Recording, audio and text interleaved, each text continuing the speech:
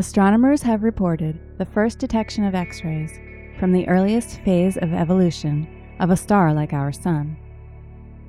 This discovery, made using NASA's Chandra X-ray Observatory, may help answer some questions about the Sun and the solar system as they are today.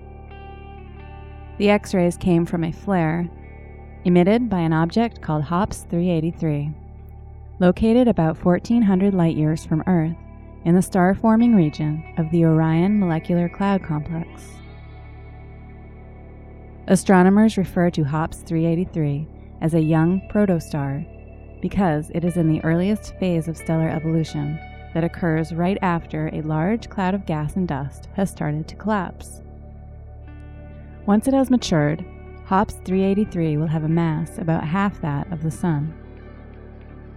This result is significant because it resets the timeline for when astronomers think Sun-like stars start blasting X-rays into space. While scientists know that young stars are much more active in X-rays than older ones, they have debated just when X-ray emission begins. Chandra observations in December 2017 revealed the X-ray flare in HOPS 383, which lasted for about 3 hours and 20 minutes. Astronomers didn't see any other X-rays from HOPS 383 during this observing time, meaning that the flare at its maximum was at least 10 times brighter than the usual X-ray output from the protostar.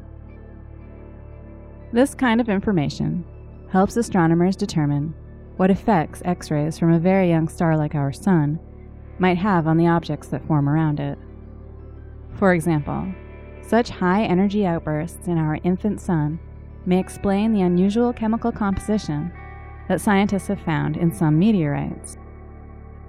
Astronomers will need longer X-ray observations to learn more about flares during this very early phase of development for stars like our Sun.